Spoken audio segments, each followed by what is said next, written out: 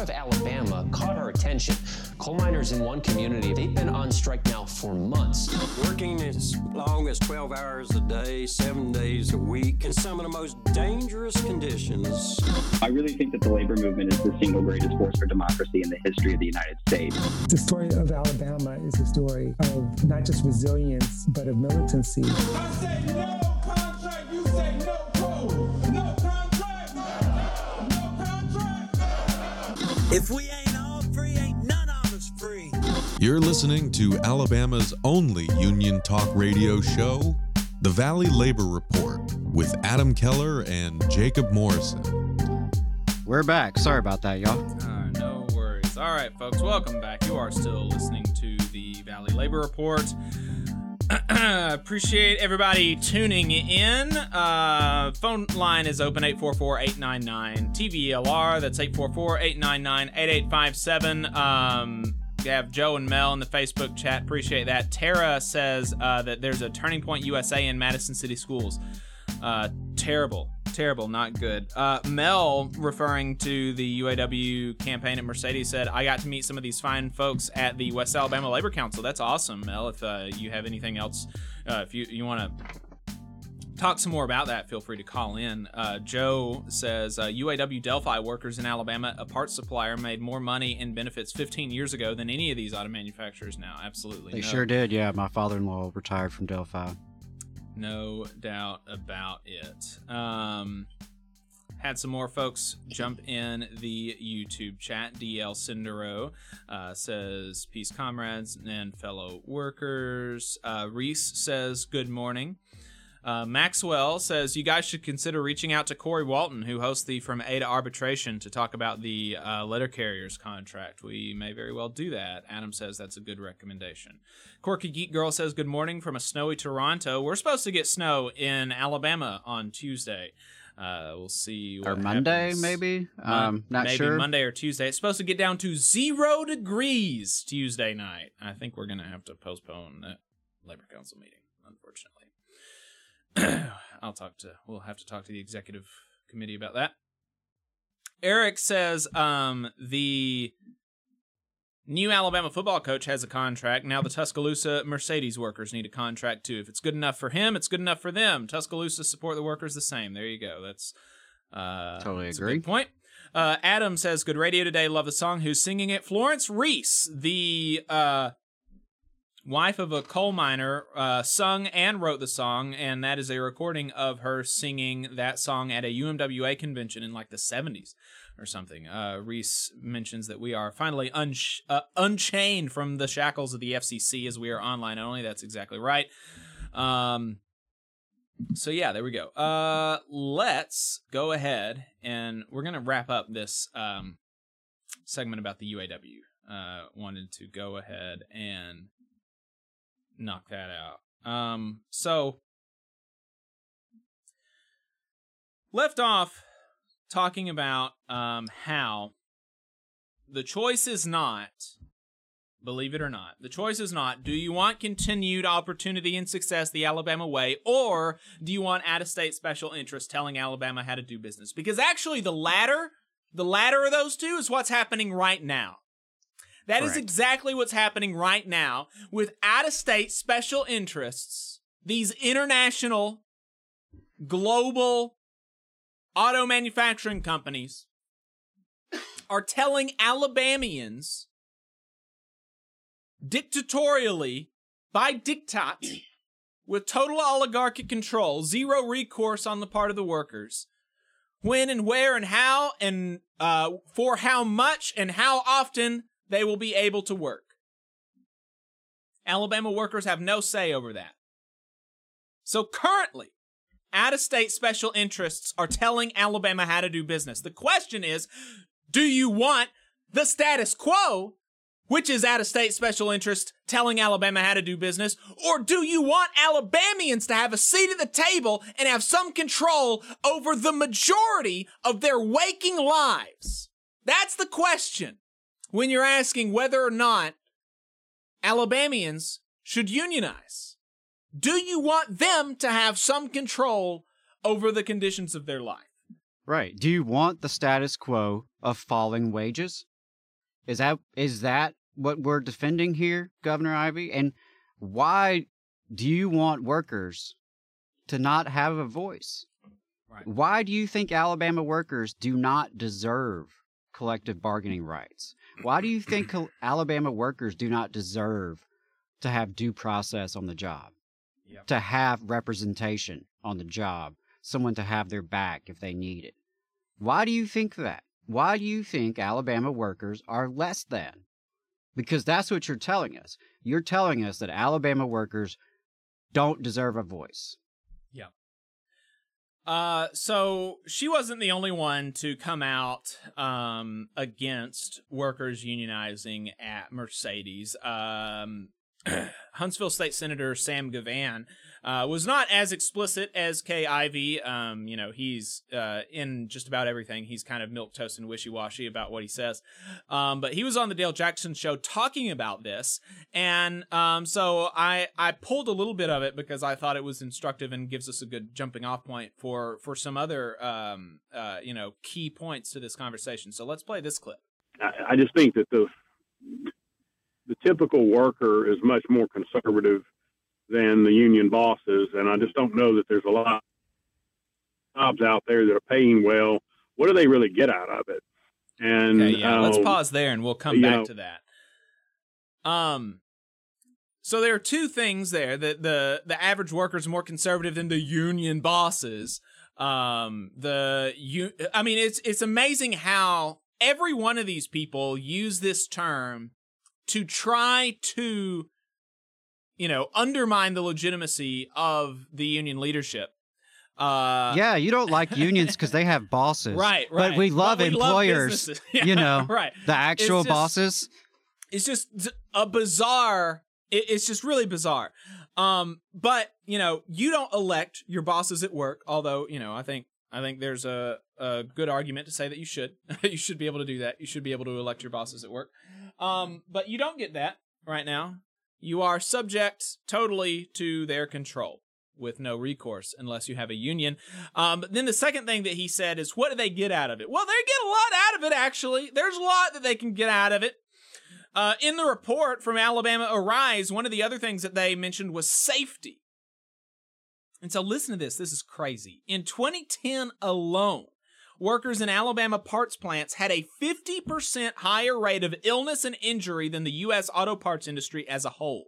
By 2015, the chances of losing a finger or limb in an Alabama parts factory was double the amputation risk nationally for the industry, 65% higher than in Michigan and 33% higher than in Ohio.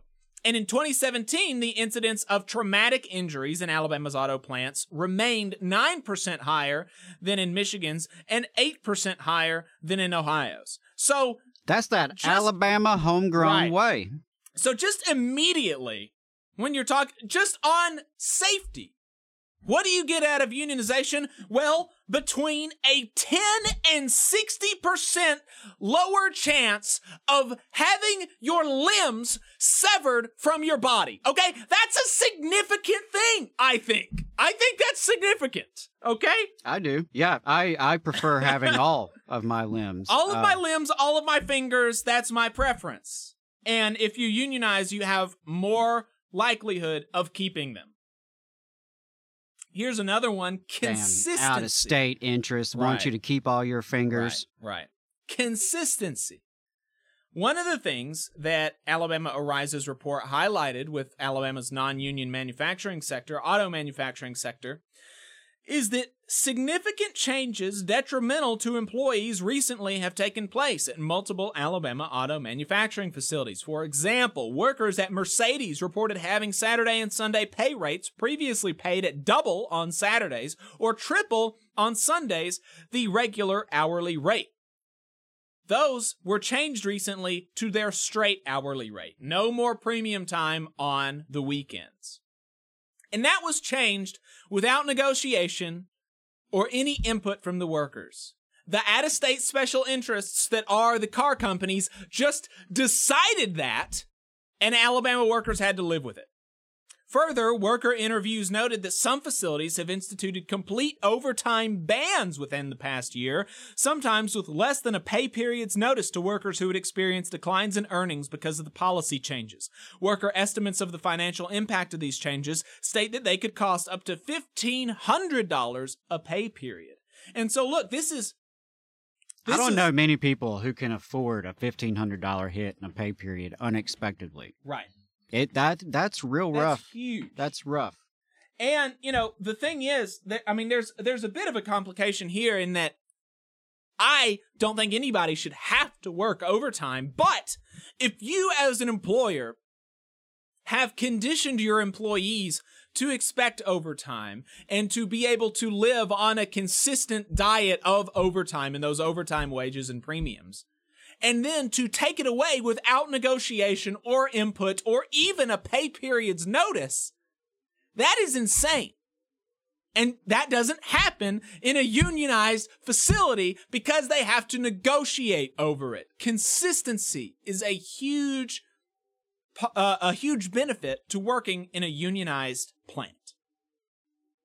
Okay, so those are just two things right there. And then obviously, we can talk, and those aren't even the things that people think about the most, right? When people think about unions and the benefits, they think wages and benefits. Okay, so we even set aside the most obvious things and said safety and consistency. These are huge issues in people's lives that are enormously better, that are made enormously better and immediately so on unionization. But then you've got wages, benefits, respect, stuff like this, right? That you get out of unionization. When you have a problem, what do they get out of it? What a silly thing. Sam Gavan is literally a lawyer, all right? Right. People hire lawyers, right, to defend them. Okay. If we were to say that there could not be lawyers in the state of Alabama because, that's not the Alabama way, he would feel some type of way about it. And, it's not to equate union representation with, lawyers, because sometimes we do that in our movement. I don't always think that's helpful. But at the end of the day, if you have a problem at work, you would like to have someone you could go to. Right. You would like to have somebody who's going to have your back. Somebody is going to be there. If there is a problem, if you witness a safety concern, can you report that?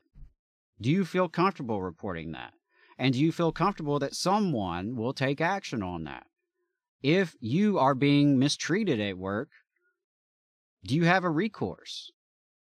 If you walk in one day after years of good service, good evaluations, and they walk you out the door for no reason, is that okay?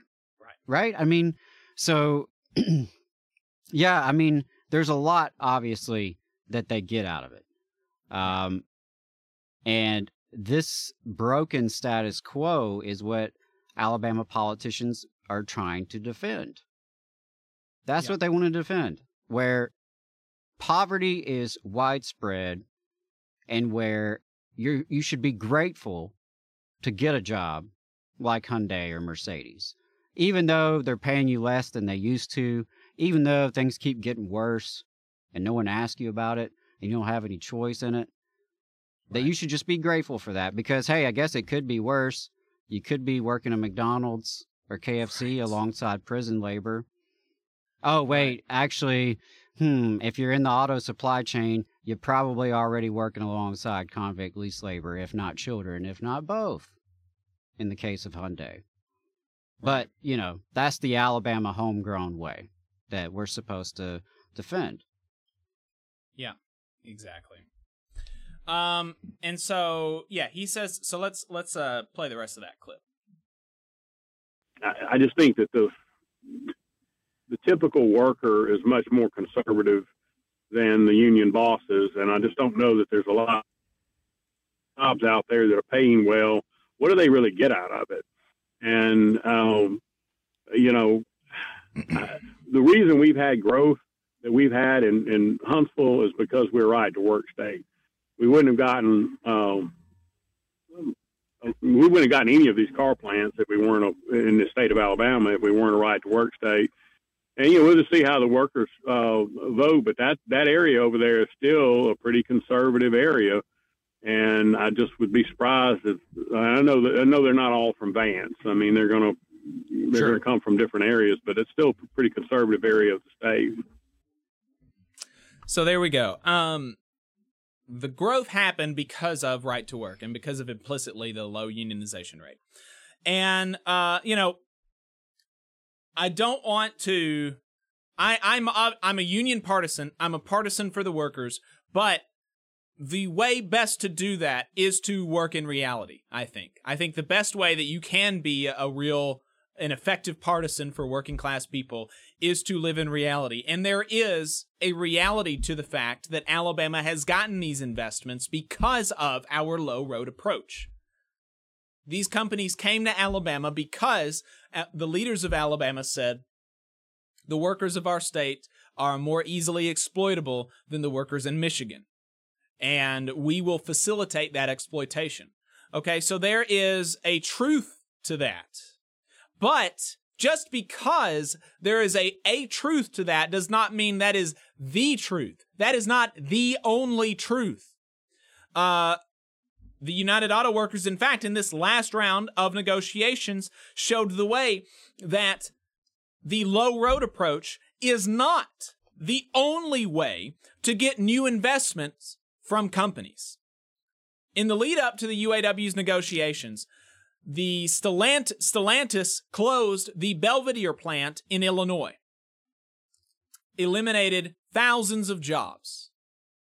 This was in the lead up to the negotiations, and during the negotiations, the UAW was able to get them to reopen this plant. That is the first time in the history of American automotive manufacturing, as far as I'm aware, that an indefinitely idled plant has been reopened by the same company. Sometimes companies will come in and take over previously held manufacturing plants, but this is the first time, as far as I'm aware, that it's been reopened by the same company. That was because of worker power. And not only was the UAW able to get Stellantis to reopen the Belvidere plant, they were also able to get Stellantis to commit to the opening of a battery plant on the same campus in Belvidere. So, offering up our citizens as a sacrifice to the market is not the only way to get investment. We can also pry investment from the hands of the capitalists. We can force them to invest by our power. Because we can say, if you don't invest, then you don't get anything. Right? You can strike. That's what UAW workers at the big three American automotive manufacturers said. They said, if you don't reopen the Belvidere plant, Stellantis, then you will face an increasing strike. And so Stellantis was forced to do that. And so, and that just shows, another angle to the fact that what is happening right now is out-of-state special interests are telling Alabama how to do business.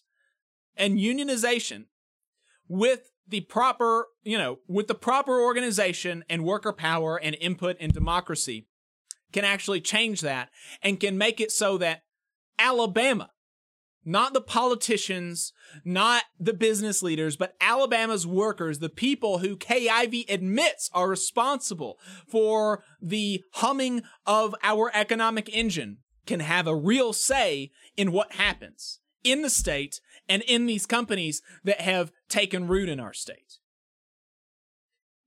So that's the answer to that. That's the answer to that. Is there some, have we gotten this growth largely because of the low road approach, lack of unionization, workers being offered as sacrifices by our political leaders? Yes, that is in large part why we have gotten this investment. But that is not the only way to attract investment. And in fact, I would argue that the other way that I've just laid out of getting investment is better for working people and for the state's economy. So there we go. UAW workers at Mercedes should unionize. That's my hot take. So we've still got a lot of stuff to get to. 844-899-8857 is the phone number if you want to call in if you have anything to add. Let's talk about this. Let's talk about this Indiana Republican. This is crazy. We talked about in last year in Southern Labor, the review, about how child labor has been a big story, both in it happening and in Republicans seeing it happening and saying, "Oh wow, that's based. Let's have more of that."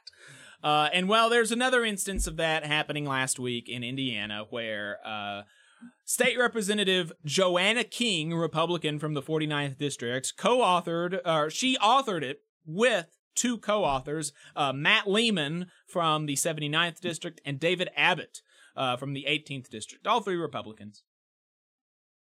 They filed a new bill that would allow 14-year-old children to drop out of school after 8th grade and work 40 hours a week on the farm. So, it's almost difficult to know what else to say to that other than, that's wicked and perverse and all of this kind of stuff. But just so that you don't think that I'm being hyperbolic, I saw this from More Perfect Union, and they linked to the bill's text, and so I pulled it.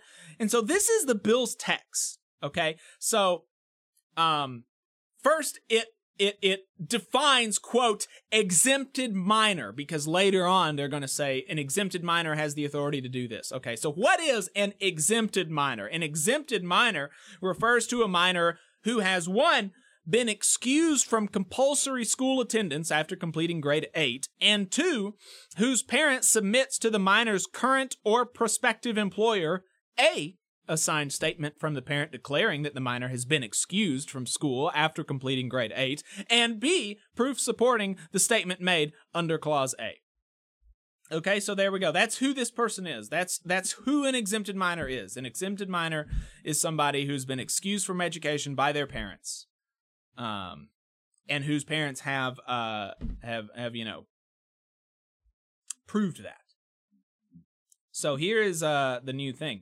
An exempted minor who is at least 14 years of age and less than 18 years of age may work at farm labor during school hours on a school day.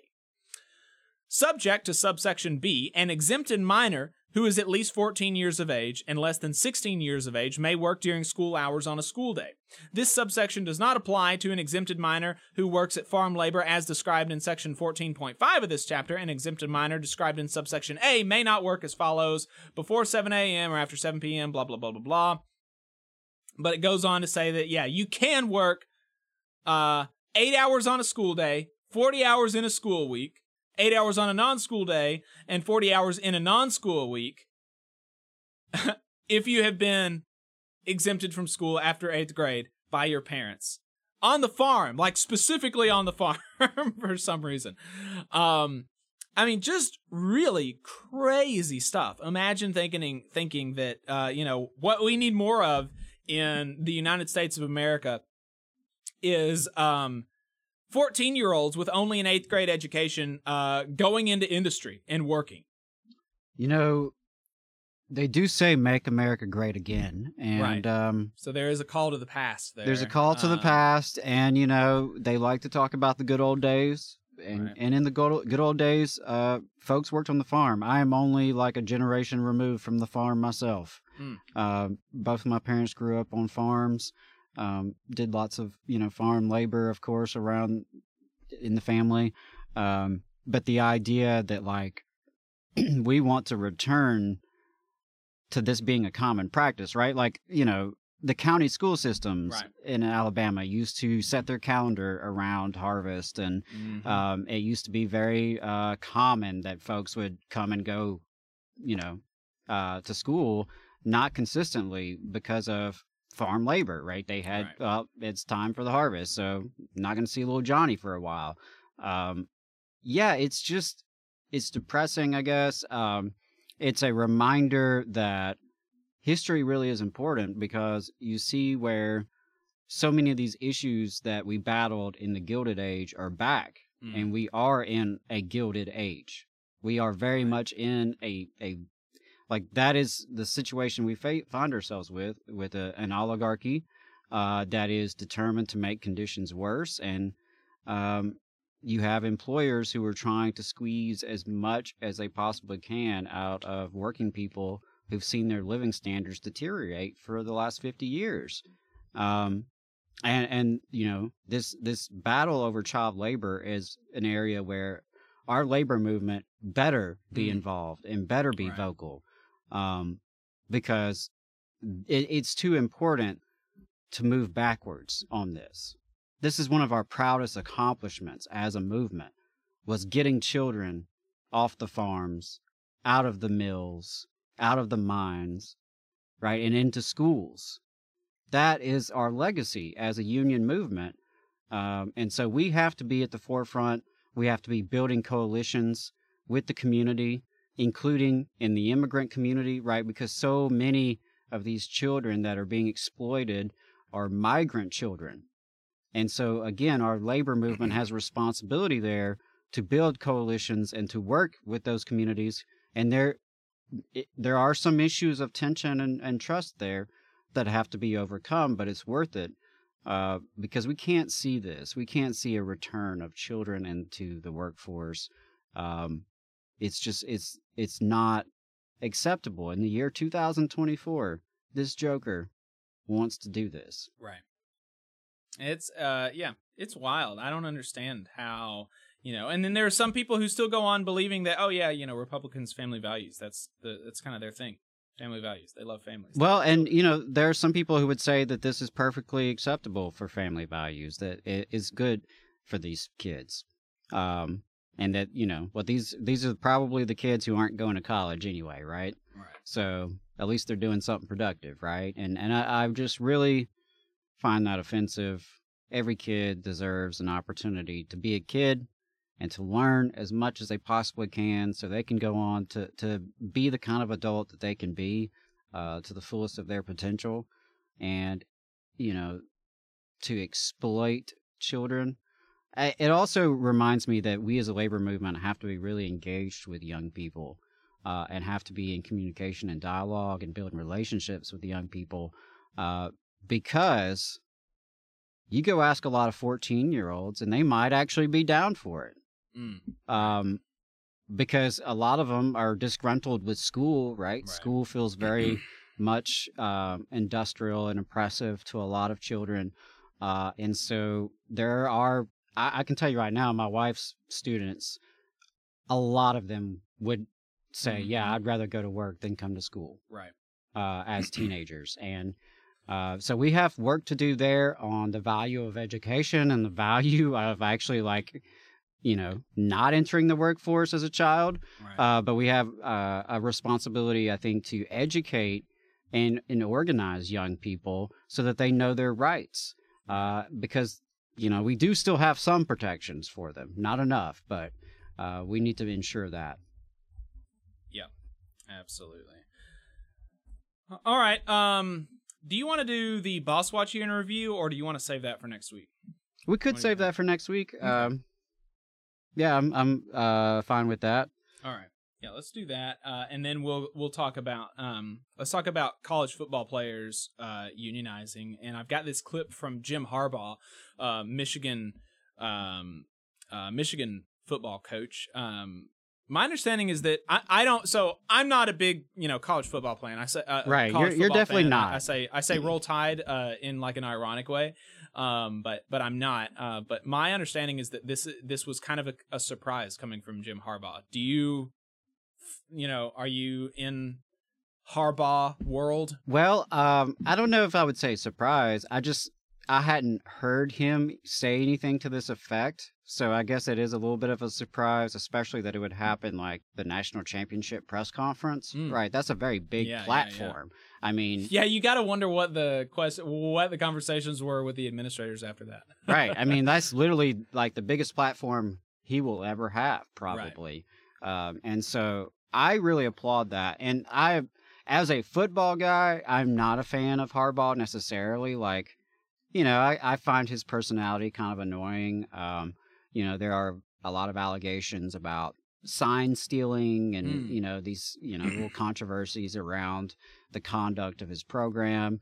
I'm not one of these people who's going to be like, oh, he's a cheater, blah blah. I don't.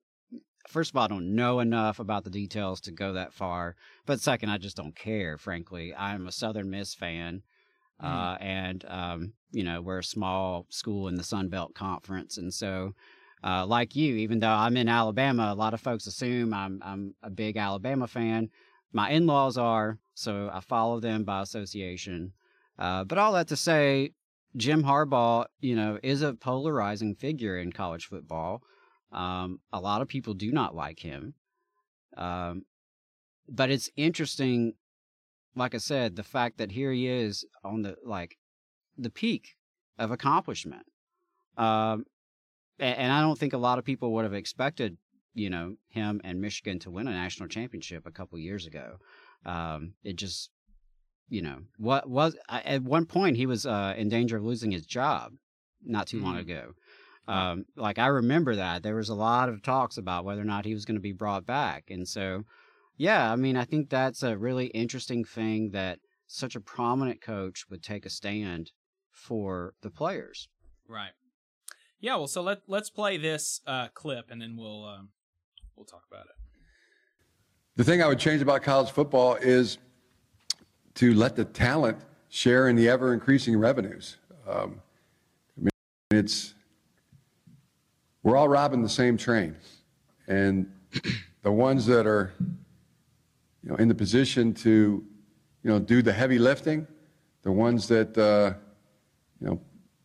risk life and limb out there on a football field are the players, and not just football players, student athletes.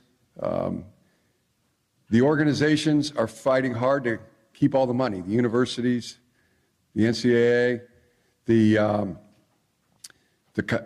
conferences, and it's long past time to let the student athletes share in the ever increasing revenues. I mean, it's billions. I mean, I keep reading facts and about how much money's being made. I mean, product placement. Yeah, I can't have a can of a different kind of soda up here. I got to put it into a cup here.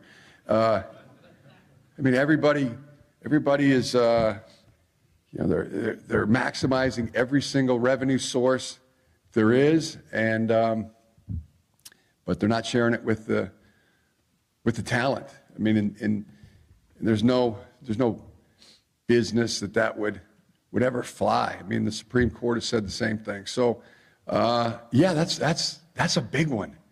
Yeah, I would change that one. And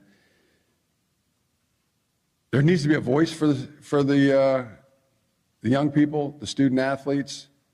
Right now, there is no voice. I mean, there are armies of attorneys, and I've seen them, at the NCAA, I've seen them at the universities, the conferences, and then, if they don't have enough firepower legally, I mean, they go out and hire, the tall building law firms, and they get more firepower. It's just, but there's no voice for the student athletes right now.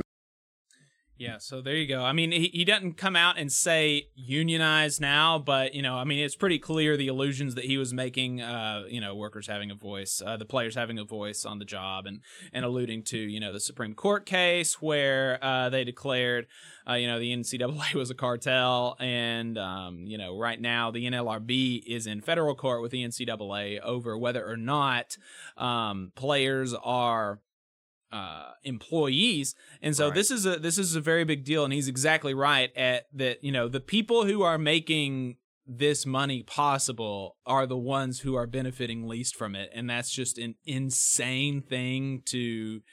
That's an insane state of affairs.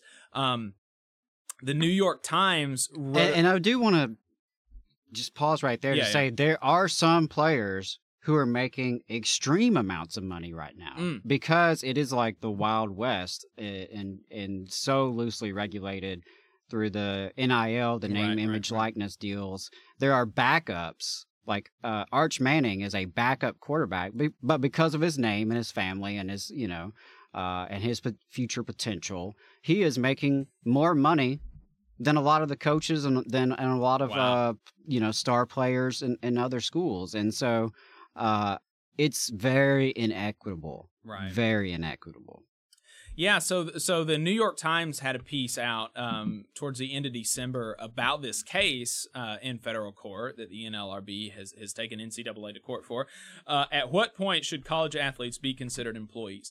And they talked about a lot of the testimony or a lot of the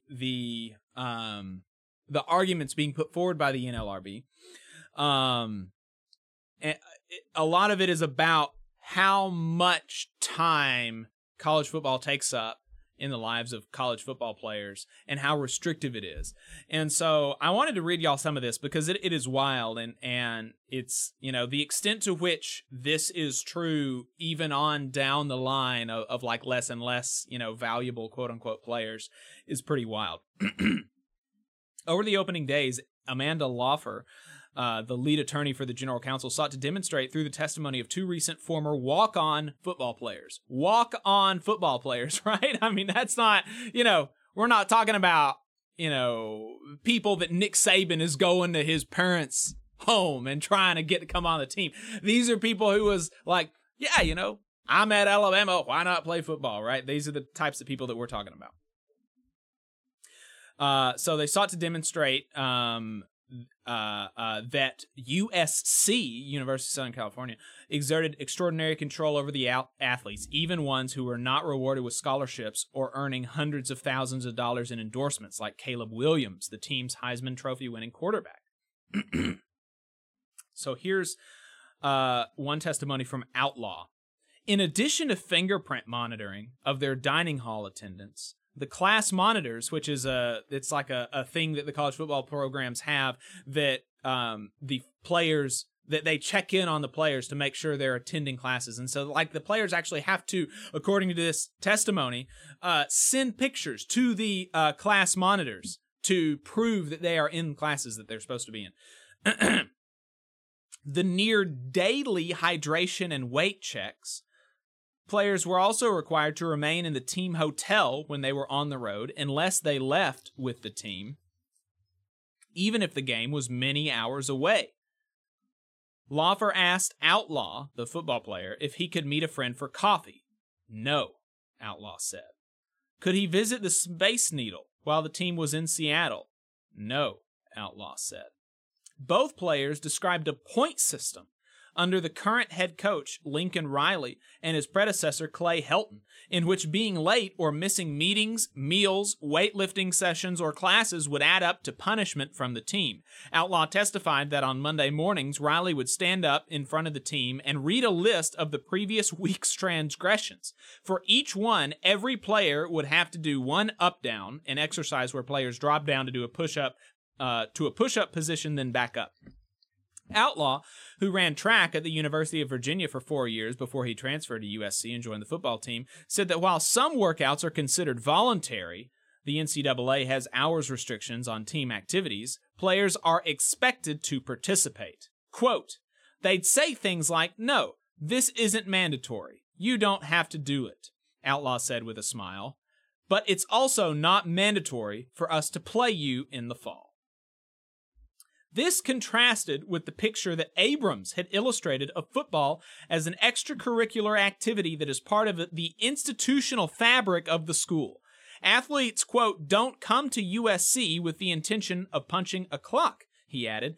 Abrams sought to make the point in his cross-examination that players had gained skills like discipline and leadership from playing football that would benefit them long after college. Abrams, Nash, and Rick Penns, the lead counsel for the NCAA, tried to draw a connection in their questioning of Outlaw and Hollenquist between the demands of college football and those of high school football, where the players also had coaches, schedules, and rules to follow. But Laufer noted that those are also characteristics of professional football.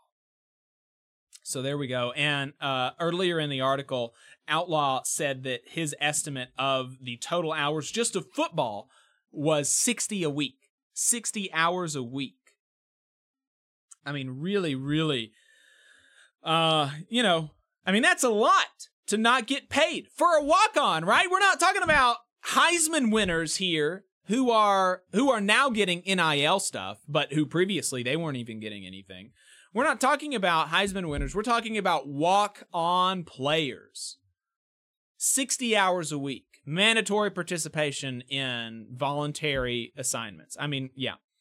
Super restrictive, and they're not getting paid for it, and that's terrible. So here's hoping that the NLRB is successful in their case against the NCAA, and that college athletes are declared employees and given collective bargaining rights, because it's very important. Yeah, and I just want to encourage, I think collective organization is the best way that the players are going to get an equitable deal out of this, right? Like, absolutely. If they just think of this individually, some of them will win, but a lot of them won't. Right. A lot of them aren't going to make it to the pros. A lot of them aren't going to get these big NIL deals while they're in college. A lot of them lose scholarships. And so by coming together collectively, they can work out a deal, much like the professional athletes, right? NFL, the NBA, the NHL, all of these athletes that are professionals who are doing similar work, they have union contracts. And they have union protections. Right. And you can argue about, how good is the union and where they may fall short and things like that. But there is absolutely no doubt in my mind that the players coming together, organizing a union, and getting collective bargaining agreements is the best way forward to ensure the most players benefit as much as possible. Yeah. And so really do encourage that. Shout out to Jim Harbaugh for his comments. I have a lot of respect for him saying that, particularly on that big platform. I did also want to mention that a friend of the show, Maximilian Alvarez, he put out new art of class war with breaking points this week, last week. He put out one last week where he actually talked about this very issue and interviewed Jason Stahl, who's the executive director of the College Football Players Association.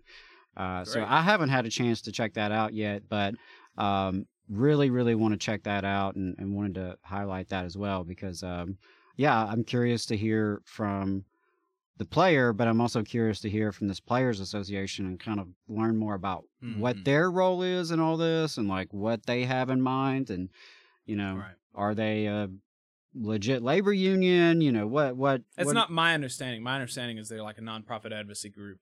Right.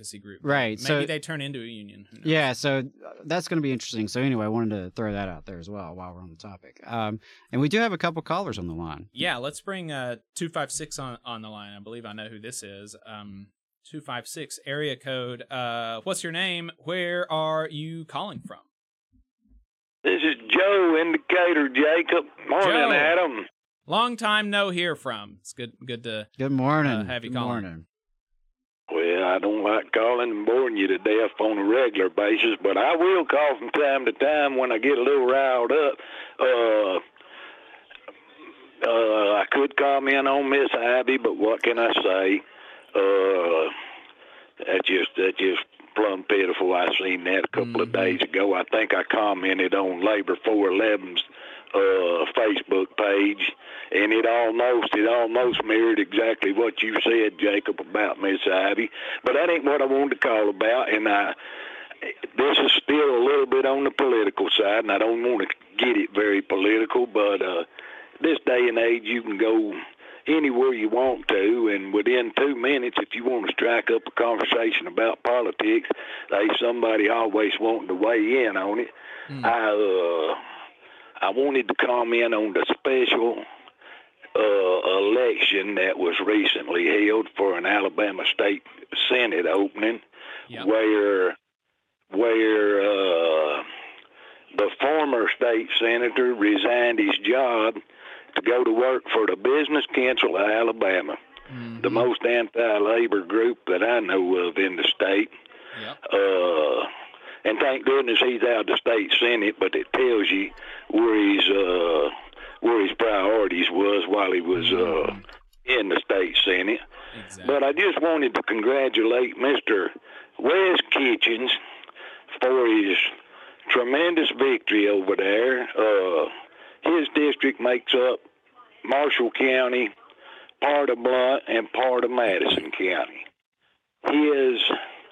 The registered voters in that district is 104,790 registered voters. Now, bear in mind that there wasn't a Democrat or Democrats running in a primary. We can't even manage to muster up somebody to run in a primary election anymore. But if you break his numbers down, Mr. Kitchens won that election 52%, 3,700 votes. Second place was a Mr. Colvin, 38% with 2,700 votes. And Stacey George, who makes a career out of running for political offices from Morgan County, county commission, governor of the state of Alabama, he got 9% or 646 votes. Now, I think Stacey probably pulled a Lauren Boebert somewhere in the last couple of years and run over there to Marshall County where he might get elected at something over there. But the statement I really wanted to make, and bear in mind, I know the turnout would have been better if this was a general election, a Democrat versus a Republican. That brought voters out more on both sides. But if you got 104,000 plus registered voters, and only 6.7% turn out for an election, and you only win 52% or 3,700 votes, it's kind of sad that 3,700 voters out of that total actually put a state senator in to finish out a term, and probably will be in line to hold that office forevermore unless he does the business council bidding and they hire him too. That's the only comment I really wanted to make. Just how pathetic it is that few people can put a state senator in that's going to legislate and make laws and rules for the rest of us. I just wanted to comment really quick. He was the only one where I even seen any political ads on the local TV. Same. And I just want to thank him for cutting my taxes. He said he cut my taxes somewhere, and I hadn't really noticed that, but maybe I need to look a little harder. If he's talking about my $1 on 100 grocery tax, I think it got eat up on a gas tax that they implemented too. So I think I come out in the negative, but I don't drive near as much, so maybe I didn't. I might have got a nickel out of that. But I also wanted to commend him for fighting Joe Biden's woke agenda. I saw that. Important. Very, very important, but the real key to it was he's stopping the woke agenda in the classroom, in the churches, and even in my home. Now that come off of his political ad. I don't need him to tell me I can't be woke or asleep while I'm at home. Surely he's got better things to do than legislate that. Listen, I appreciate y'all taking my call, and I want to say one more thing. I was the self-proclaimed for many years the hardest working union man in the state of Alabama. I have to pass the torch to Jacob and Adam. I no longer am the self-proclaimed hardest working man in union business in Alabama. I'm passing the torch to Jacob and Adam, and I sure appreciate what y'all do. Hey, I appreciate it. And I'll get off. Thanks, brother. Yeah, I really appreciate it. I'm glad he mentioned the Wes Kitchens. Yeah. Well, yeah. and you know the thing that that folks outside of Alabama may not know, the controversy there that happened between Wes and the other people that were running for office was that even though Wes Kitchens was apparently very effectively fighting the woke agenda in the classroom, the teachers union endorsed him in Alabama, sent out mailers on his behalf, like independent expenditure by... Oh, he got the A vote mailer. He got the A vote mailer without a union bug. I don't know how common well, that of course, is. But there was remember, no union AEA bug. is very clear that they're not a union. They're a professional organization. So despite the label. So he got that. He got those mailers without a union label on them, and somehow it got back to conservative media, and there was like people like just having a fit about it on the radio. I can't believe we got a Republican that's going to win this election. It's got teachers union endorsement. This is insane. Yeah, well, I mean, newsflash, Republicans, AEA gives more money to y'all than to the Democrats. Yeah. And their strategy is to endorse whoever is going to win. The person that's going to win, yep. They do pay to play. That's the strategy, pay to play. They pay. And, to be determined how well it's working. But, so I'm glad Joe brought up that election, the super small turnout. What was it? 7%? Yeah, he said, that reminds me of the Limestone County school tax renewal where it was less than 3%, I believe. So there's just massive voter disengagement. And that should really kind of, that it's a terrible state of affairs, but it should really be an inspiration to the labor movement, such that it exists in the area, that all you've got to do in a lot of these elections is turn out 4,000 people, that's not, when you think about it like that, all I have to do is turn out 4,000 people. That's not actually that tall of a task. Yeah, I was going there exactly, that it is a sad state of affairs, but it's also an opportunity. It tells us that the vast majority of people are not really, consenting to this. Yeah. For one, you could argue their lack of vote is a consent, and I guess perhaps it is, but, the vast majority of people are not showing up to the polls to vote in these far-right people. It's just not happening. It's the vast majority of people are not voting at all because, well, what do they have to vote for? There's not a lot of candidates to choose from. And so, there again, the Alabama Democratic Party continues to be incapable of being a functional political party, to be a functional second party, a viable alternative, because they seem unable to recruit candidates. Just starting there, right? Yeah. Quantity before we even get into quality. Right. Quantity. They're struggling to get names on the ballots, and then where they get names on the ballots, there's questions there. So it's just a real shame because at the end of the day, working people in the state of Alabama do not have political representation. There ain't nobody in any real big numbers who are in office representing working class people. There's a few decent, elected officials throughout the state in various levels. I don't want to, dismiss that. There are people that I respect that are doing good work. But by and large, like the working class does not have political representation here. And I agree, it is a massive opportunity. And if labor were to get serious, over the next 4 years, 8 years, 12 years, what could we do? Right. A lot of potential. All right. Let's get to our second caller. Oh, sure. Yep. Got to be quick because we have at least two more things I want to get to before we roll off. But this caller's from a 267 area code. I think I know who this is. 267 area code. What is your name? Where are you calling from?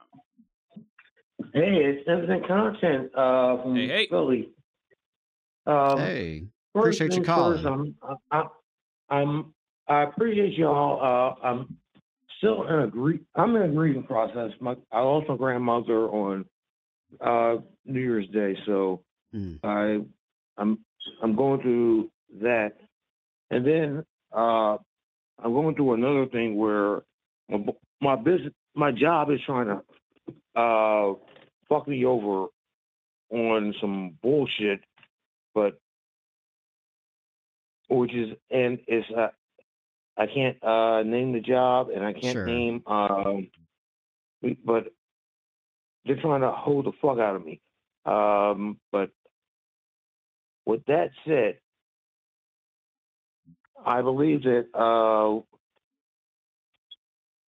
everyone needs unionization. Every job needs to have a union and collective bargaining and collective protection. Does that make sense? Yeah, I totally agree. I mean, because it doesn't matter what type of work you do. We all want to be treated fairly, right? We all want it to be paid fairly. We want to have a safe environment. We want to have time for our families. Want to retire with dignity, Sometimes it's right? not just about pay. It's more about rights. Right. And when it comes to rights, that means that you need to go ahead and have the right and privilege to go ahead and do your job and not have not have random allegations levied against you without you having recourse. Yeah, absolutely. And that's a situation too many workers experience right now where, one false accusation, one honest mistake, one misunderstanding, one jerk supervisor, and they can lose their livelihood. Yeah, and the thing is, I'm like, look, it's like I don't have recourse. It's like, so a random motherfucker can go ahead and say, I think that he did A, and my job's online, but I can't say, oh, well, why can't I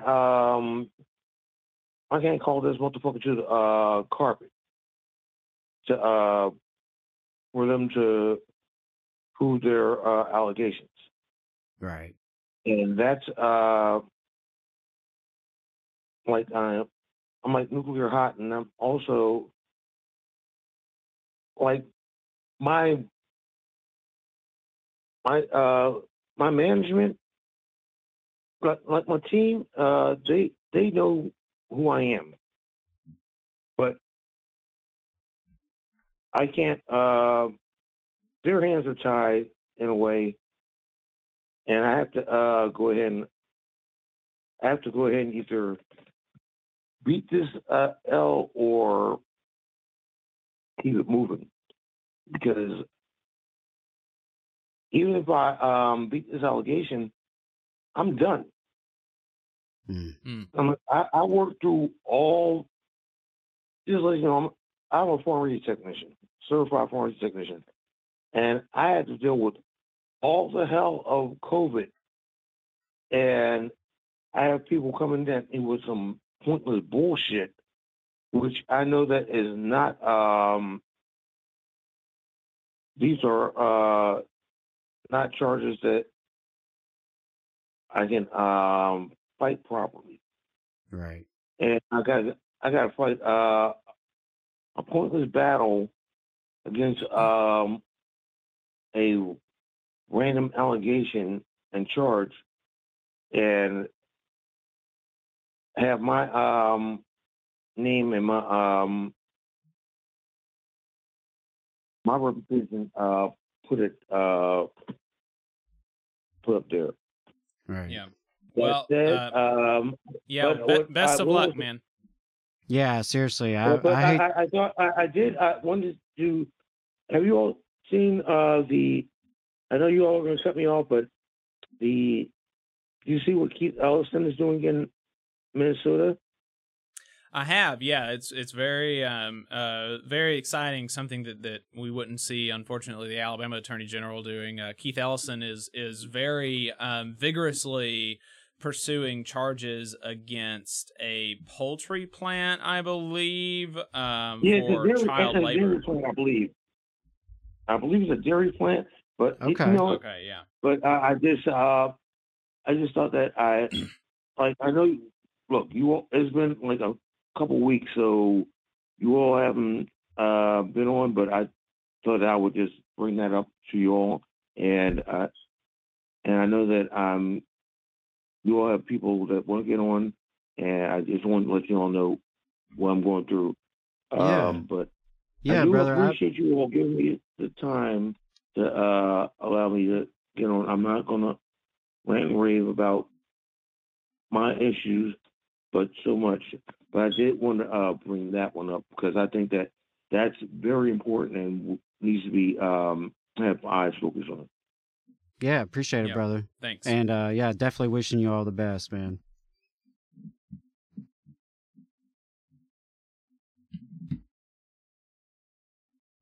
Yeah, take Yep. care of yourself. You too. Yeah, That was cool about the Keith Ellison thing. I didn't know that. Yeah, $3 million wage theft lawsuit. It's not often that wage theft is pursued by an attorney general, so that is very cool. One of the largest wage theft cases in his office's history against Evergreen Acres Dairy. Reading this from the Minnesota Reformer, there's more details there, saying that the details of the complaint read like they were ripped from Upton Sinclair's The Jungle or George Orwell's Down and Out in Paris and London. So, wow, yeah, check that out. Yeah, glad to hear that. Could never imagine Attorney General Steve Marshall doing such a thing. No, definitely not. All right, so let's get to this clip from YouTube streamer Destiny. YouTube streamer Destiny talks about politics, and he had somebody from like Andrew Yang's thing, party in California, call in and talk about ranked choice voting and other stuff. But they got on. There was a point in the conversation where this guy who's working with the Forward Party or whatever starts talking about that, in and of itself, it would be a good to have a more diverse political class. More diverse meaning, coming from more walks of life. That it would be good if we had not only, a bunch of lawyers, but if we had, nurses and teachers and, other sorts of professions who have lived other lives and understand those experiences. It would be good to have those types of people in the halls of Congress or in state houses, etc., rather than vast majority being lawyers. Right. Our business owners.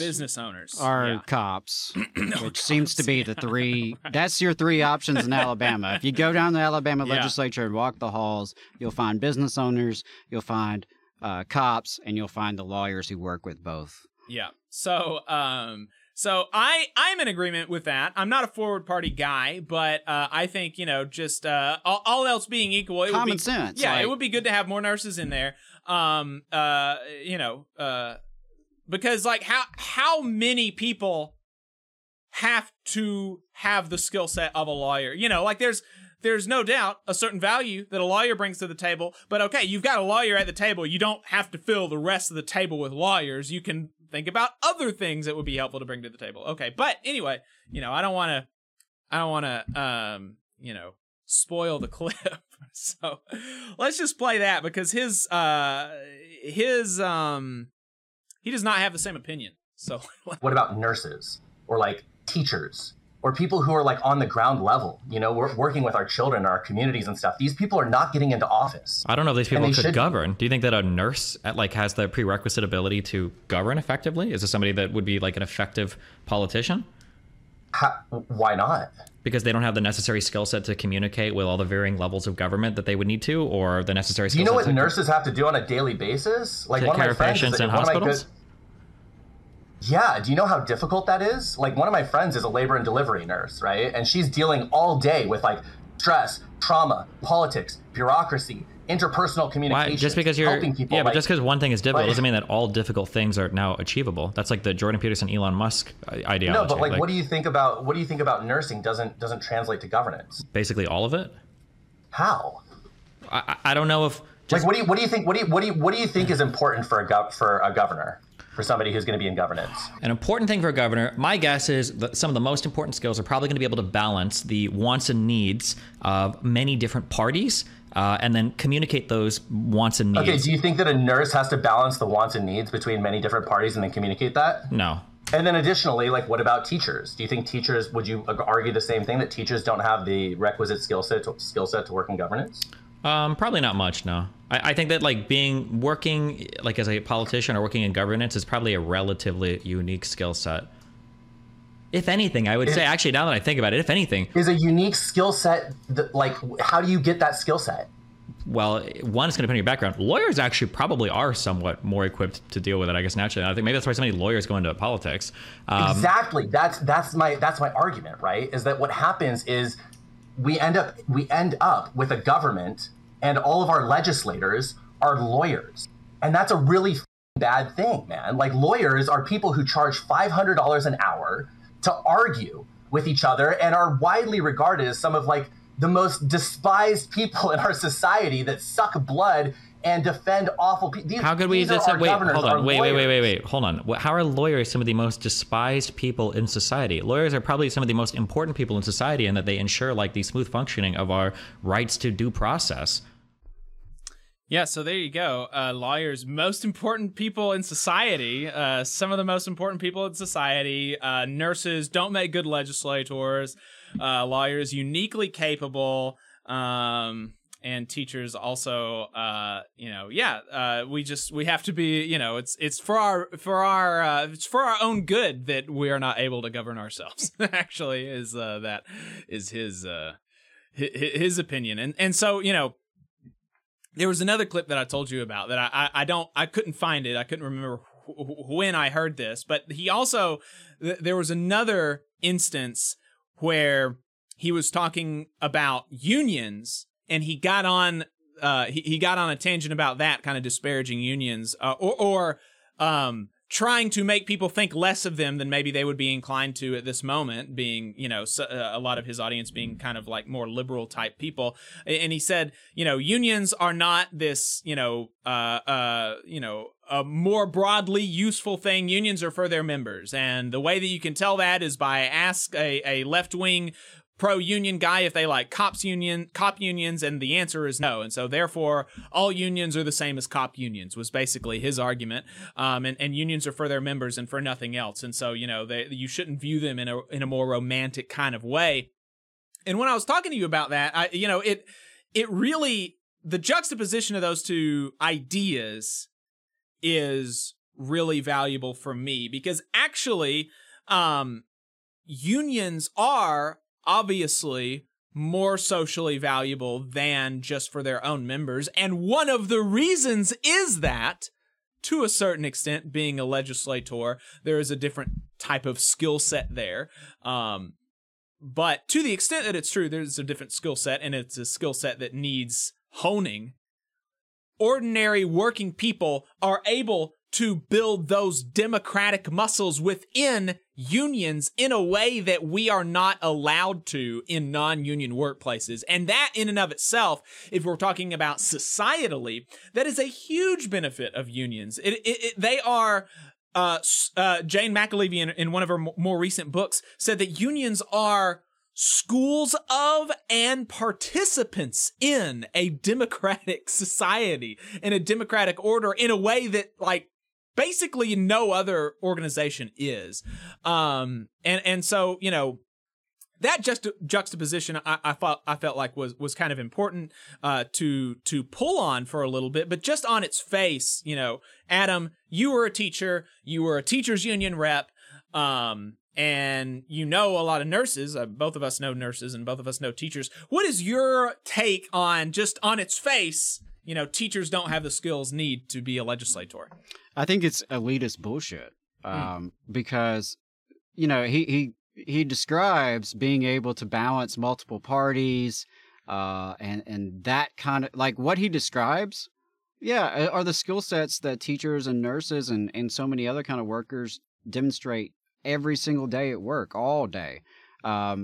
There's been some research, and I don't have the numbers off the top of my head, but there's been research done about the number of decisions that a teacher has to make in a given school day. It's wild. It's wild. It's why teachers are so tired at the end of the school day, because they have been making so many decisions. Like, right. I mean, and you think about it, you got a room full of 25 kids and there's so many variables happening, and you're dealing with everything coming in and out of the classroom and everything happening around you in your environment, while at the same time, like, your job is literally educating them according to these state standards, you know, that the government has determined is what you're supposed to teach. And so you're doing all that. And same with nurses. I mean, and so there's the elitist part of it. Well, and it's also, but before you go off of that, the elitist part of it, there's another part where he says that, you know, he's describing the role of a legislator, and it's like balancing the wants and needs of different constituencies and you know, da-da-da-da. And that's like a conception, that's like an idealized conception of a legislator that I do not really share. Incredibly naive. I think, well, I think it's naive, but it's also like not even what we should want as like because if the goal is, and this is not his goal, he's not, you know, he's not like a class, he wouldn't even be like a labor liberal. He's you know, definitely just a liberal type. But my goal is not, you know, balance the wants and needs of different constituency. My goal is to build working class power in society and to wrest control from the people who have control and give it to the people whose lives are affected by that, right? So my legislator, I would not want to be somebody who just like, oh, balance the wants and needs of different constituencies and make deals and blah, blah, blah. The legislator that would be best for the working class is one that sees themselves as the representative of a working class who is tasked with getting as much as possible for their coalition of power and for giving more power to their coalition, right? That's not, you know, I mean, yeah, that's just a totally different conception of a legislator. Yeah, absolutely. I mean, we need representatives that are of, by, and for the working class, because the working class is the majority. We are the majority, right? Like, that is the majority constituency, is working people. And so, absolutely, we need more representation of working people in power or in elected offices.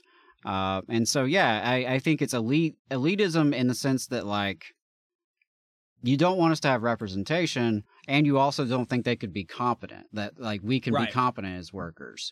And it's like, how fucking competent are the people in Washington, D.C. and Montgomery right now? Right. Like, how great of a job are they doing? You know? And the thing is like, that his own backstory is really,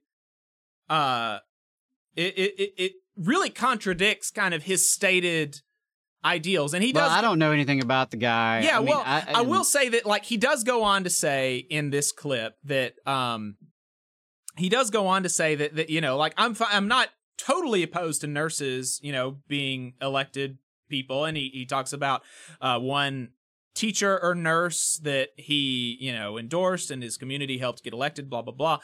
But he just said, you know, on balance, you know, lawyers better than nurses is kind of his view. But it's just so strange because he is like a college dropout.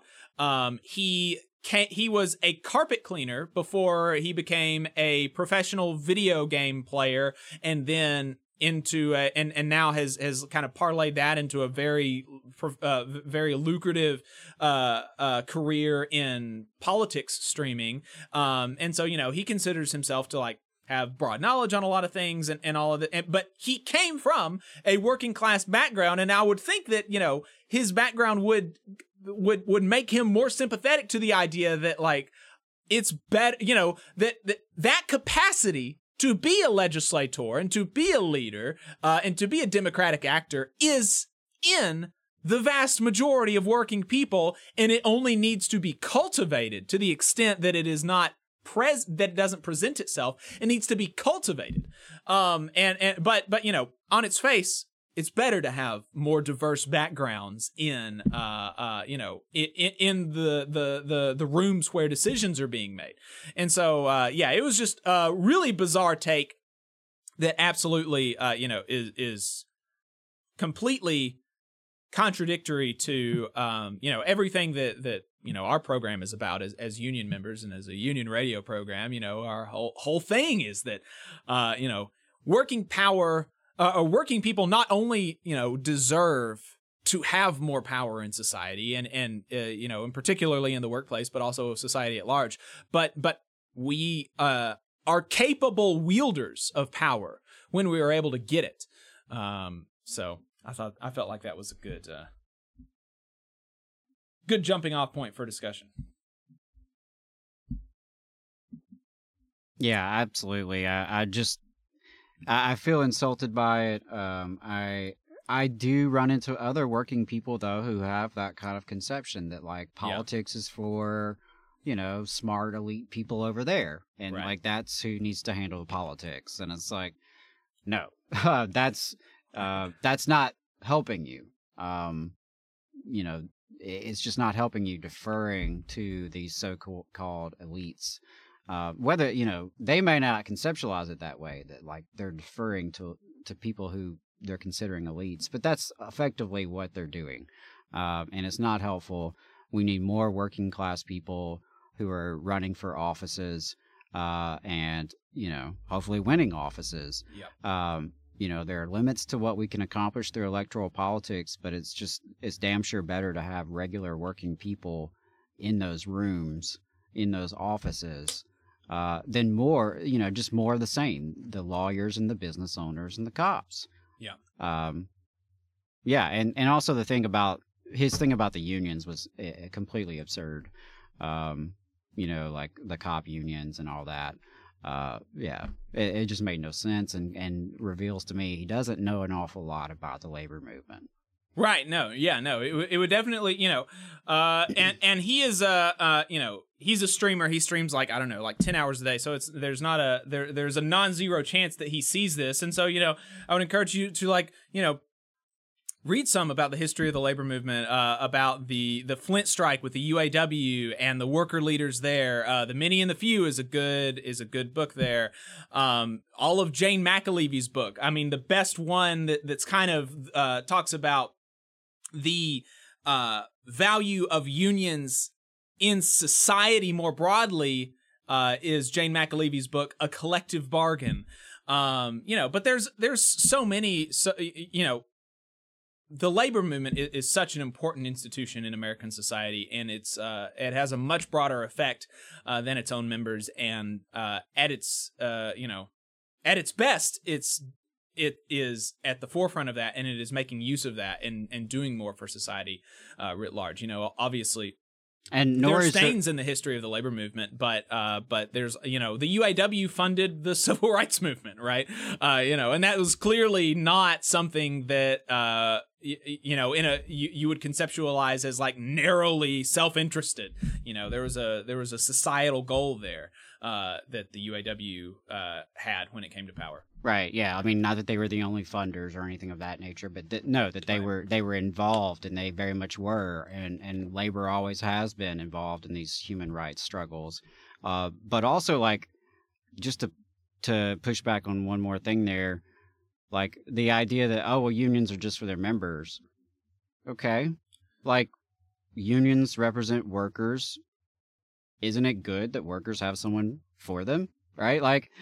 It's not a bad thing in and of itself for a union to be for its members. That's literally why it does exist. And so there is some element of truth there. But yeah, any just cursory knowledge of history reveals that labor absolutely extends outside of just narrow, shop floor interest of their particular members. But there's nothing wrong with that either. That is, in fact, a good thing that workers do have representation. Yeah, it speaks to the value of the labor movement that, like, from on the spectrum, you've got like, okay, some of the worst examples of unionism is bread and butter. I'm making my members' lives better, right? It's not a bad thing. To the really aspirational, society changing, progressive leadership from, the foundation of the UAW and other unions. So, yeah. got this other clip, got this final clip that I have, but did you want to instead talk about the MLK conference? Yeah, let's do that, since it is happening this weekend, and I got a chance to stop by yesterday in Montgomery. So the 2024 AFL-CIO MLK Civil and Human Rights Conference, bringing together union members, organizers, activists, and leaders in historic Montgomery, Alabama to address civil rights and social justice challenges facing working people. It is taking place January 12th through 14th. So opened up yesterday. The theme of the 2024 conference is Our Voice, Our Ballot, Our Future, honoring Dr. King's vision for collective action at the voting booth, in the community, and in the workplace to safeguard the pillars of our democracy. Each day of the conference will explore different aspects of the theme, with deep dives into community engagement, civic engagement, and political strategy, and the evolving landscape of workplaces and democracy. So yesterday was opening remarks, of course, from AFL-CIO President Elizabeth Shuler and the Secretary-Treasurer Fred Redmond. There were a couple panels as well that I got a chance to attend, and also remarks from the Acting Secretary of Labor, Julie Sue, which was interesting. Today, I see where former Alabama Senator Doug Jones will be there in attendance. There's going to be, workshops and things of that nature happening. State Representative Laura Hall, I believe, is on a panel. And so that's a little bit about the conference. Like I said, I did stop in yesterday. Let me start, I guess, with the positives. I'm really, really appreciative that something like this is happening in Alabama. I'm appreciative of Isabel and Danielle at the AFL-CIO for allowing me to attend on a media pass yesterday. Appreciate that. So very thankful that I got a chance to pop in. It was well attended. They said 800 strong. So, they were having to bring in a lot more chairs to the main room. So seemed like, maybe it exceeded expectations. So those are all positives. Pretty good vibes, I would say. A little bit. The state Alabama AFL-CIO convention was pretty low energy, I would say, compared to this conference. Diversity-wise, it was definitely a lot of Black members were there. It is, the MLK conference in Montgomery, and a lot of unions sent a lot of their Black leaders to attend, frankly. And so, but there was a pretty good diversity, a good mix of white, Black, Hispanic. There was not a ton of folks under 40. Probably not a surprise to folks, but yeah, not a lot of young people. Though I could tell from some of the programming that they were trying to intentionally bring young people into the conversation, and I do appreciate that. So kind of transitioning to some other thoughts about it. It seemed like with Shuler and with Redmond and with Secretary of Labor Julie Sue, they would say about 90% of the right thing, and then get into just real partisan Joe Biden puffery. Just really, really pumping up Joe Biden. I heard multiple times that the Biden-Harris administration is the most pro-union administration of our lifetimes, of history. I even heard. Surely not history. Let's see. Union Joe, he was called by the Secretary of Labor. And that I understand, right? She is the Secretary of Labor. She works in the administration. Of course, she's going to promote her boss, the president, who's running for re-election. But you could have easily assumed that Elizabeth Shuler and Fred Redmond are also part of the Biden campaign. And I'm just going to say, frankly, that as a labor activist, that alienated me. Because when you tell me you don't want to cut any more excuses to politicians, you can't 60 seconds later then tell me how freaking great Joe Biden is. Because as a labor activist, I'm trying to look at it with clear eyes that there are certain positives to the Biden administration that we've seen for labor, but there's also a lot of negatives, okay? We can look at any number of them. From the coal miners in Alabama who got no help from Washington, D.C., to the rail workers whose right to strike was interfered with by this president, to the genocide happening overseas with our tax dollars. So there are a lot of room, there's a lot of room for critiques of the Biden administration, in my opinion, from the left. And obviously we have a lot of union members who are conservative, who are right-wing, who are opposing Joe Biden for other reasons. But that did bother me because it just, I don't know, I just don't have a lot of good vibes about that approach. You know, I appreciate that UAW has at least held out in their endorsement thus far and is kind of making Biden work for it a little bit. AFL-CIO did not make Biden work for it at all. And it just rings a little hollow when you're sharing the words of Dr. King and you're talking about shame on us if we're leaving people behind, and then transition that into pumping up this moderate conservative imperialist president who, has appointed a good person at the National Labor Relations Board and also isn't really lifting a finger to help that board. So it just really, that rubbed me the wrong way. I can't be the only one who attended who felt the same way. There were plenty of cheers and applauses to the Biden lines. So, you know, obviously I can't say that everyone felt like me. In fact, I was probably in the minority given that it was a pretty establishment-friendly room, you know, lots of leaders and bigwigs, so to speak. So that would be the other thing I would say is you need more rank-and-file members and you need more young members at these kind of events. I heard about it word of mouth. Like, AFL-CIO did not send me something in my mailbox. They did not email me. I am a labor activist. I am political coordinator for IATSE Local 900. I'm trustee for the North Alabama Area Labor Council. I have involvement in other campaigns as well, and co-host the Valley Labor Report, the only union talk radio show in the state of Alabama.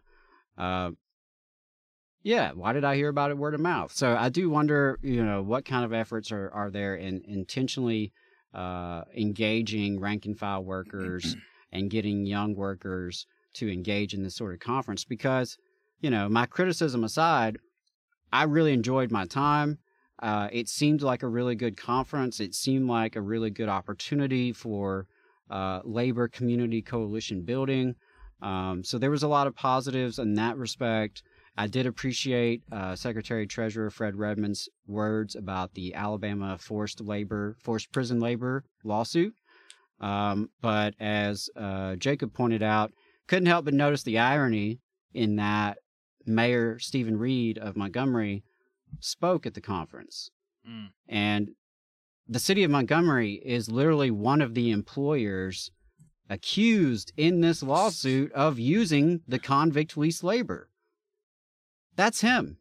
Like, he's the mayor. He's the guy. Yeah. Like, that's his government. That's insane when you sent me that. I was so flabbergasted. I did have to step in and out a little bit.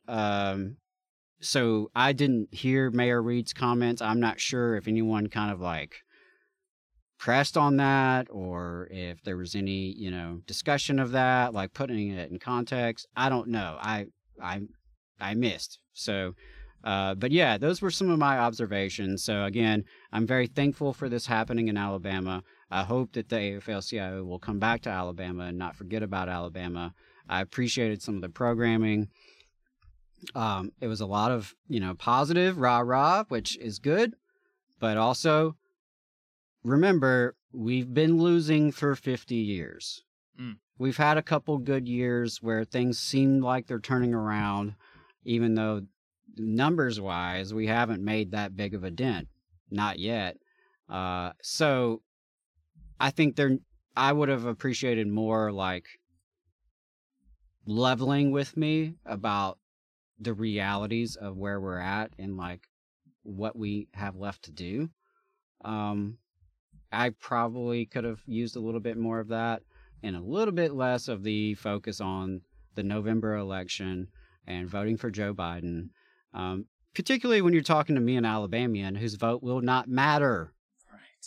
My vote will not matter in November because Alabama will go to the Republican by 20 to 30 points by any reasonable assessment, right? And we have an electoral college, which means it won't actually matter, right? So here you are using valuable time gathering movement leaders together, and we're talking about something that doesn't even apply to like half the room. Right. So yeah, those were my thoughts. I would definitely go again. And if nothing else, I got a chance to meet a lot of cool people. And, hell, that's half the reason to go to these kind of conferences is just to network and to meet cool people and hear what people are working on and hear new things. And so it was great to hear Tennessee for All and some of the really cool things they're doing not too far away from us. Heard a little bit about the Bluebird campaign in Georgia. There was a good panel on LGBTQ workers and how we advocate for and represent LGBTQ workers in our unions. And I think that was an important conversation to have in that space and with that audience. So yeah, there was a lot I liked, but the Biden stuff rubbed me the wrong way. Otherwise gave me kind of a bad taste about an otherwise good experience. But, that's my opinion. Obviously, there are a lot of union members who have bought into the Biden campaign, and, more power to you. But I particularly have a lot of critique, and I think we, as a labor movement, have to have much higher standards. It's one thing to say somebody's better than the alternative. Right. But it's another thing to go on and on and on gushing with compliments and, comparisons to Franklin Delano Roosevelt. Just don't think that's been earned. Right. Sorry, I don't think the record reflects that. And I think an honest assessment of the record tells you that there are some good things, but there are some bad things, and we have some room for improvement. So that's my thoughts and reflections on the MLK conference. And I do think it's, important that labor engage with the legacy of Dr. King, because Dr. King was absolutely a champion of labor. And so, I do think that's important, and it's important that that history be out there, because labor rights and civil rights have always been intertwined. And those movements, both are needed and have to be working together to be successful. Right. Yeah, I was particularly shocked when you sent me that picture of Stephen Reed at the podium. That was I think particularly galling. Shouldn't have been allowed on the podium, in my view. Should have been booed. But probably most of the attendants probably do not know about his implication in the labor trafficking case that the AFL has signed on to the suit for, but no excuse for the people who booked him.